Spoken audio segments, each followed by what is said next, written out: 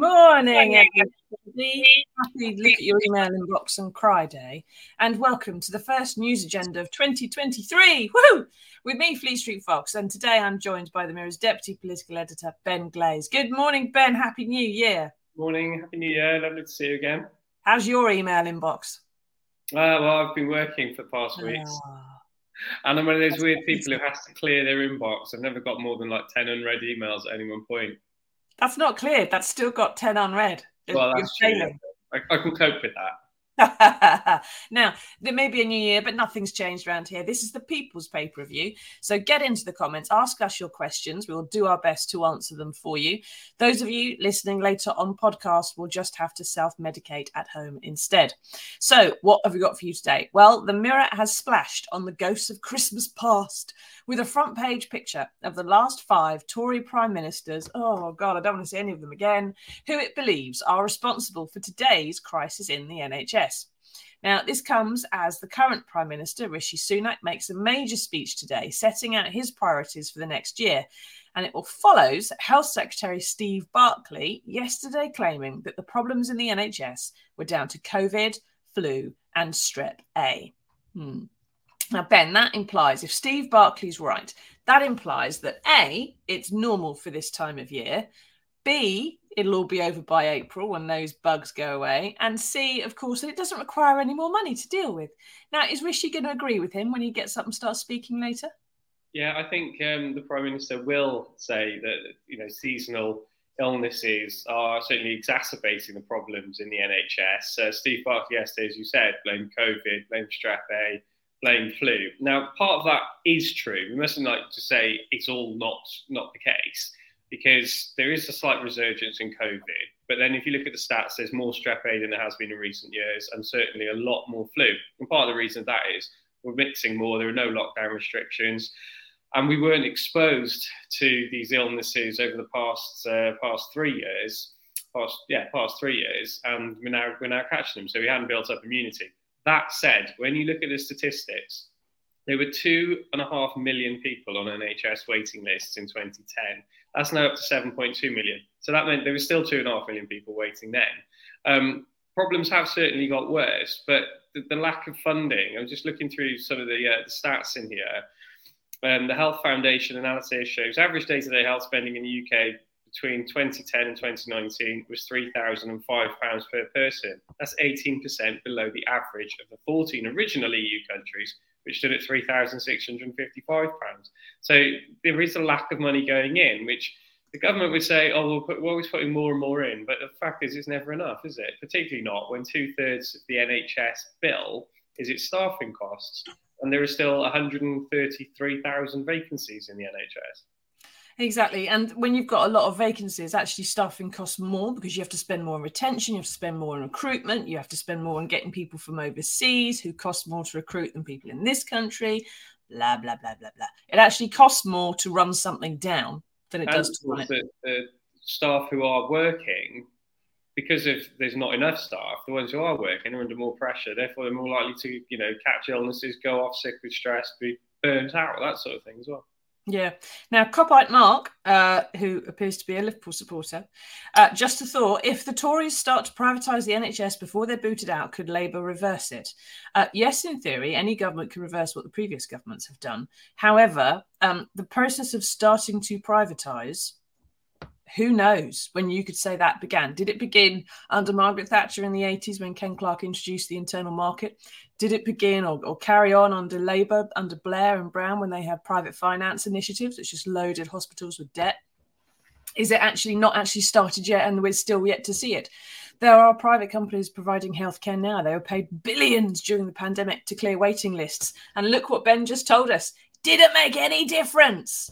Billions went to private healthcare during the pandemic to do the non-urgent stuff. And they had got no reason to do it well because the contracts didn't say you only get paid if the waiting list come down. They just say you got paid per bit.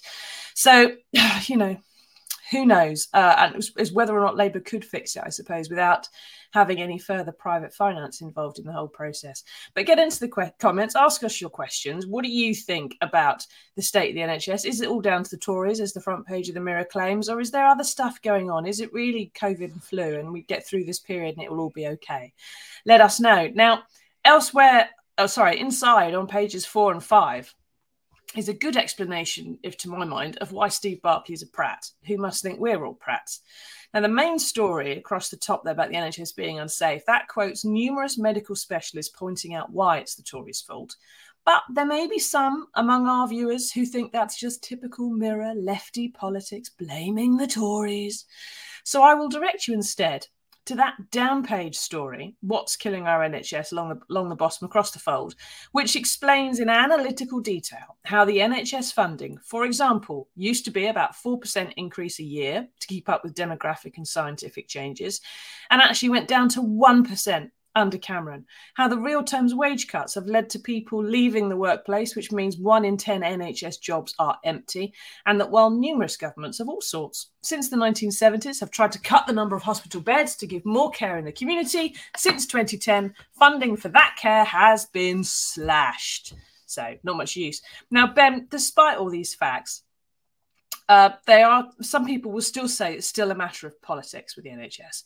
And I suspect from the briefings we've had and his New Year's message, ridiculously upbeat New Year's message, that Rishi's speech today will be a bit like the government of Boris Johnson. Lots of insistence that all is well, things will be better, some unfunded promises, perhaps re-announcements, absolutely diddly squat of real impact. Do you have any idea what he's going to be saying? Well, us privileged journalists in the parliamentary lobby, we get a trail of every politician when they do a big speech. The night before, we usually get some embargoed words, which we can put on the internet at 10:30, but can carry in today's papers, setting out what they are expected to say. Now, of course, if there's a 4,000 word speech, we might get 300 words of that, and that is what the government or Labour, whoever is making the speech, chooses to give you in advance to try and set out what they're going to say. And now you would think with the various crises, not just the NHS crisis, but obviously there's the migrant crisis with 46,000 people coming across the channel last year. There's various public sector strikes, including not being able to get to work, hence why I'm doing this from home today, because I can't get into the office because of the rail strikes. Instead, Rishi Sunak, according to the words we had from Downing Street last night, he's going to talk about mathematics, and how he wants children in England to study maths until they're 18. Now, I have to be honest, as someone who hated maths at school, I really did hate it. It sounds when I could ditch maths was a happy day. Yeah, I could not wait to finish doing maths. I had to have a tutor as well. Every Saturday morning I think it was 3 hours on a Saturday morning, just so I could get a C at GCSE math. It was awful. Oh, God. Well, when I was at school 1,000 years ago, they changed it so you had to do maths until GCSE. And that actually meant by the time you got to GCSE, you're doing actually quite advanced maths. There's a lot of, stuff in there which you don't use in daily life, put it that way. And it was a bit painful for people like us whose natural skill is words and not numbers, to having to do it for another 2 years into A-level. I had some friends who did A-level maths, and do you know what? They never spoke a normal language as far as I was concerned. They were Rain Man to the rest of us. It was to have to do that level of maths that long. I think it's a bit excessive. So we'll have to see, I suppose, what Rishi's going to talk about exactly. But, maths, double maths is not going to light anyone's fire, I suspect, unless Rain Man is actually listening. Now, we do have some comments about the NHS. Now, Mike says, Rishi says, Rishi may not really want people to be better educated in maths, or they'll figure out that when inflation is 10%, more than 10%, a 5% deal is a pay cut. Of course, and if he talks about maths, Mike, he's going to get asked some fairly basic questions about how on earth you're going to find 47,000 nurses when you're cutting things by real terms here, or how you're going to find more warships when you're cutting defence in real terms, and so on and so forth. So yes, unfortunately, some of the journalists who are there will have done maths. Some of them even to A-level standards, maybe even with a private tutor like Mr. Privileged Ben over there. and may actually be able to do some sums while they're stood there on their feet, especially if they've got a notepad in front of them. They keep asking us your questions. What do you think about double maths? What do you think about having to do maths a bit longer? Is that going to make a huge difference to your life? Will it mean, as Rishi seems to want, that we all go into a life and a career in finance and being in city bankers, because that's the only way to happiness and success? Now, Mike says, I wouldn't worry, I'm a maths geek. This policy will not happen. There is a crisis in maths teaching already. They'll never get the extra maths teachers they need. He wants a distraction from all the other crises. Hopefully, Ben, there'll be someone who's done some sums about the number of maths teachers and the number of maths teachers required, and be able to point that out to Rishi later on, won't they? Because this is one of the first times he's facing like a lot of journalists all at once to in a big press conference asking a lot of questions. That's right. This is his first big set piece speech as Prime Minister. This number 10, this Downing Street under Rishi Sunak, it's tried to sort of calm things down, quieten things down. You know, there's 49 days of chaos under Liz Truss and various pictures of wearing hard hats and going in high vis to buildings, so that sort of thing. I'm not seeing Rishi Sunak do that deliberately. They've just wanted to let things play out and sort of take the sting, draw the sting out of politics. And to a certain extent, that has worked, but it has meant he's not done more than, I think he did one press conference when he was on a foreign trip, but he's not done a huge press conference where you get 10 journalist questions, perhaps. Whether he'll take that many today, I don't know. But when he does this speech, he will have to take questions from journalists. There is a plan for a Q&A afterwards. And much as he might like to talk about maths, and there may be, I've done God knows how many of these press conferences with Q&As afterwards, you do have token questions thrown in about the policy that the Prime Minister or the leader, whoever, wants to talk about. But then we move on to the issues of the day, which will be rail strikes, which will be NHS crisis, which will be Channel migrant crisis.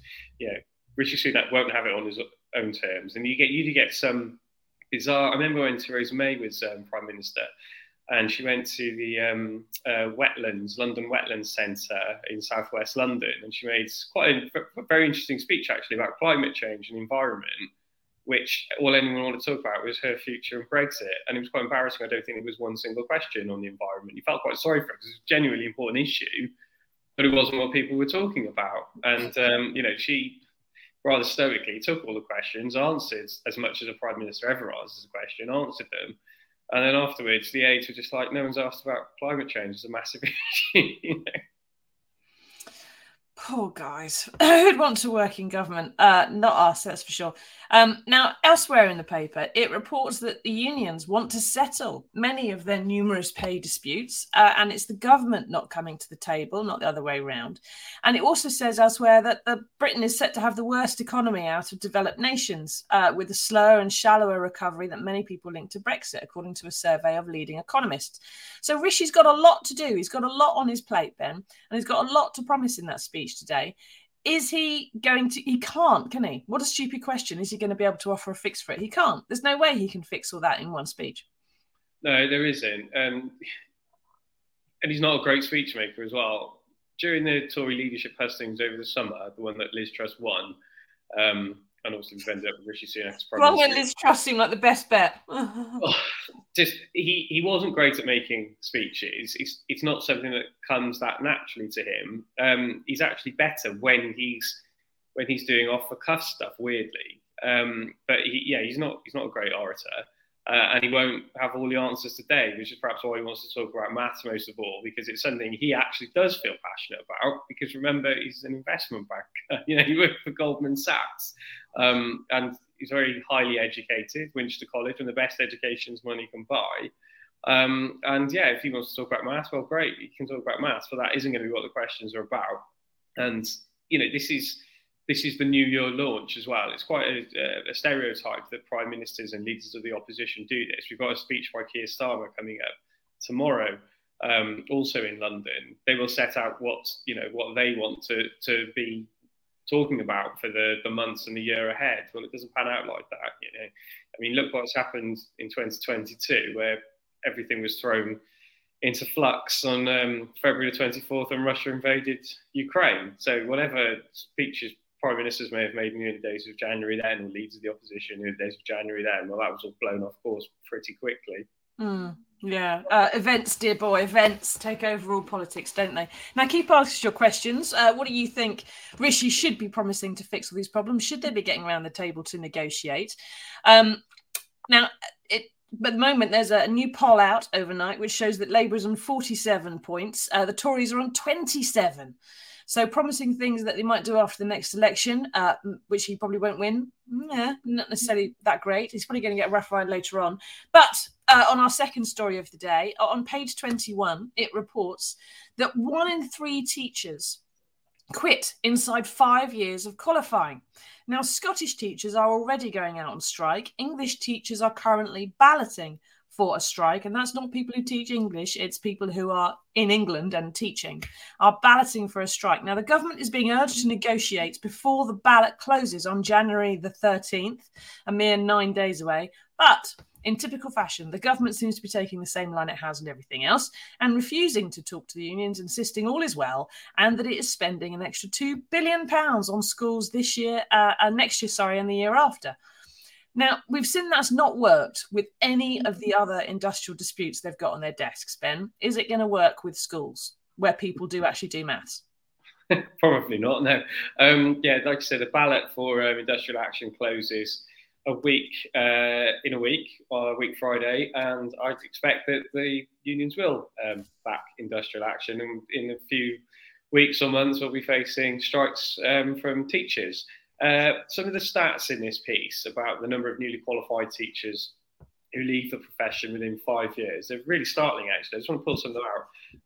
116,532 new teachers have begun the career in the last 5 years, but of that 116,500, only 90,000 are still in the classroom. So that's 26,443 who qualified in the last 5 years, went into teaching and then left.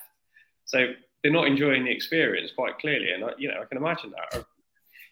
I wouldn't want to be a teacher, but lots of people do. It's one of those the worthiest professions that people can go into. But clearly, some people are going into it and hating it and leaving quite quickly. Now, part of the reason for that might be the pay. Certainly, when the rubber hits the road and they realise what they're getting paid and what they're having to deal with in classrooms, and how their hands are tied on certain issues, then they're obviously realising it's not for them. And of course, a lot of these people who've gone through teacher training, of course, there's a big investment in them, so it's not great all round. No, exactly. It's not something people go into lightly. Usually, it's not something people just go on a whim and go, "Oh, I didn't like it, I'm going to do something else." So you've got to go through a fair bit of effort. You've got to have degree qualifications and so on and so forth. You've got to invest some money and some time in it. And it says in the piece here that 1 in 8 quit in the first year. 1 in 4 quit within 3 years, and 1 in 2 are planning to go in the next 5. So that's half of all teachers going, "Stuff this.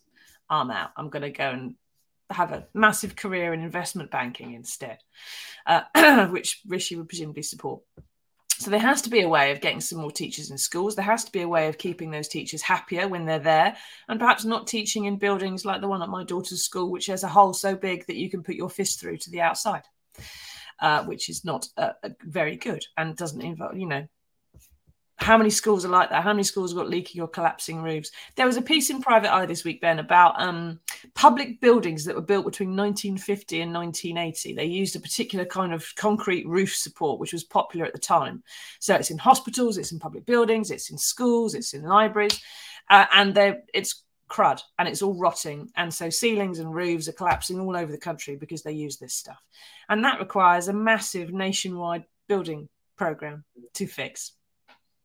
Sounds cheap. Sounds easy, doesn't it? But it also requires someone to actually grasp it and see that there's a problem, and that it's not just an NHS problem or an education problem. It's nationwide. It's the entire public sector. Needs a new roof, literally. Put a new roof on everything and fix half these problems. Anyway, we'll have to see how any of that works out, won't we? But January the 13th, the closure of that ballot, and then no doubt perhaps some more strike action if they can get over the required level. What is the level they're supposed to get for strikes, Ben? It's 40% of a 50% turnout. Okay. Don't quote me on that. I haven't got the figures on top of my head. They've got to hit a certain mandate before they're allowed to do it. And then we're going to have teachers, posties, physiotherapists, nurses. Who else isn't on strike? Who knows? Whereas a journalist did strike, of course, and got their pay rise, so not in a position to complain. So keep asking us your questions and comments. We'll do our best to answer them for you. Anne-Marie says, education needs to be put back into the hands of the experts, the teachers. That's what they've claimed to do for years, Anne-Marie, with grant-maintained schools and then what are they called now? Academies. And goodness knows what else. And it actually means that teachers are doing more of the bureaucracy as far as I can tell. So they're not really doing so much teaching as they were. We'll have to find out how it all pans out in the next couple of weeks as 2023 turns into, well, just a continuation of 2022, really. So we'll have to see how that goes. But first off, thank you for your questions, everybody. But first, before we go, we have got some good news. We've found some for you. It's on Ben's favourite topic. And here it is.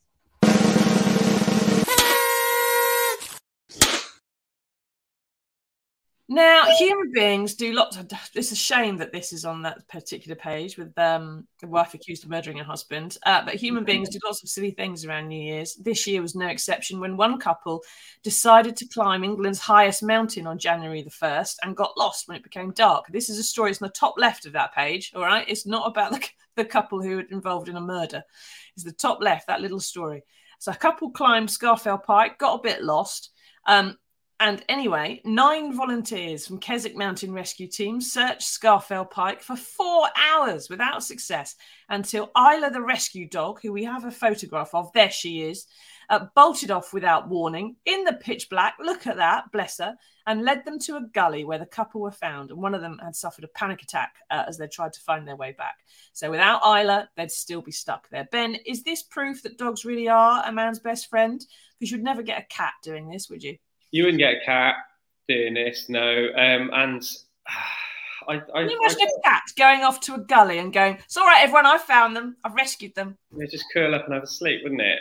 No, this dog does appear to be a useful dog, which are the ones that I like, the ones that I Isla, who I'm reliably informed is a collie cross, seems to have done a great job here in finding this couple. Normally when we do couples rescue or people rescued off mountainsides in the dark, there's silly people who've gone in flip-flops and shorts and a t-shirt and have taken a mobile phone that's got 10% battery, etc. The mountain rescue team are keen to stress that was not the case with this couple. They had actually gone equipped, but they got lost on the way down, which I suppose can happen to anyone. And yeah, the experts, the mountain rescue team, hadn't been able to find them. And then Isla the dog darts off and finds them in this steep gully. So fair play to Isla the dog, who can't go quite as far as to say she saved this couple's lives, but quite possibly she did. Well, if they found them the next day or something, they'd have had a lot of exposure, hypothermia, and be pretty ill. So Isla has definitely earned her biscuits that particular day. And like I say, if there was a cat who worked for... Keswick Mountain Rescue don't have a cat on the team for a very good reason, I suspect, which is that if you said, quick, Felix, there's a couple lost on Scafell Pike, what do we do? Felix would go, well, I'm not leaving the fire. And just curl up and say, silly idiots, what are they doing out there anyway this time of year?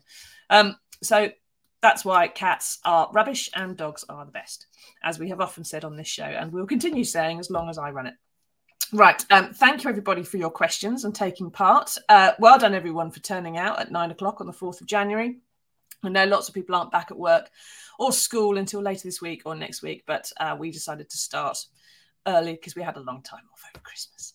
So we shall have to see how it all goes in the next year, but we'll be back next Monday for another edition of the News Agenda Explained with another guest, because Ben will no doubt have to have a bit of a break from coming on this show. One of our regulars. Thank you, Ben. Thank you, everyone, for taking part. If you're listening on podcast, please leave us a review so other people can find us. And we will see you all again on Monday for another edition of the News Agenda Explained. Bye-bye.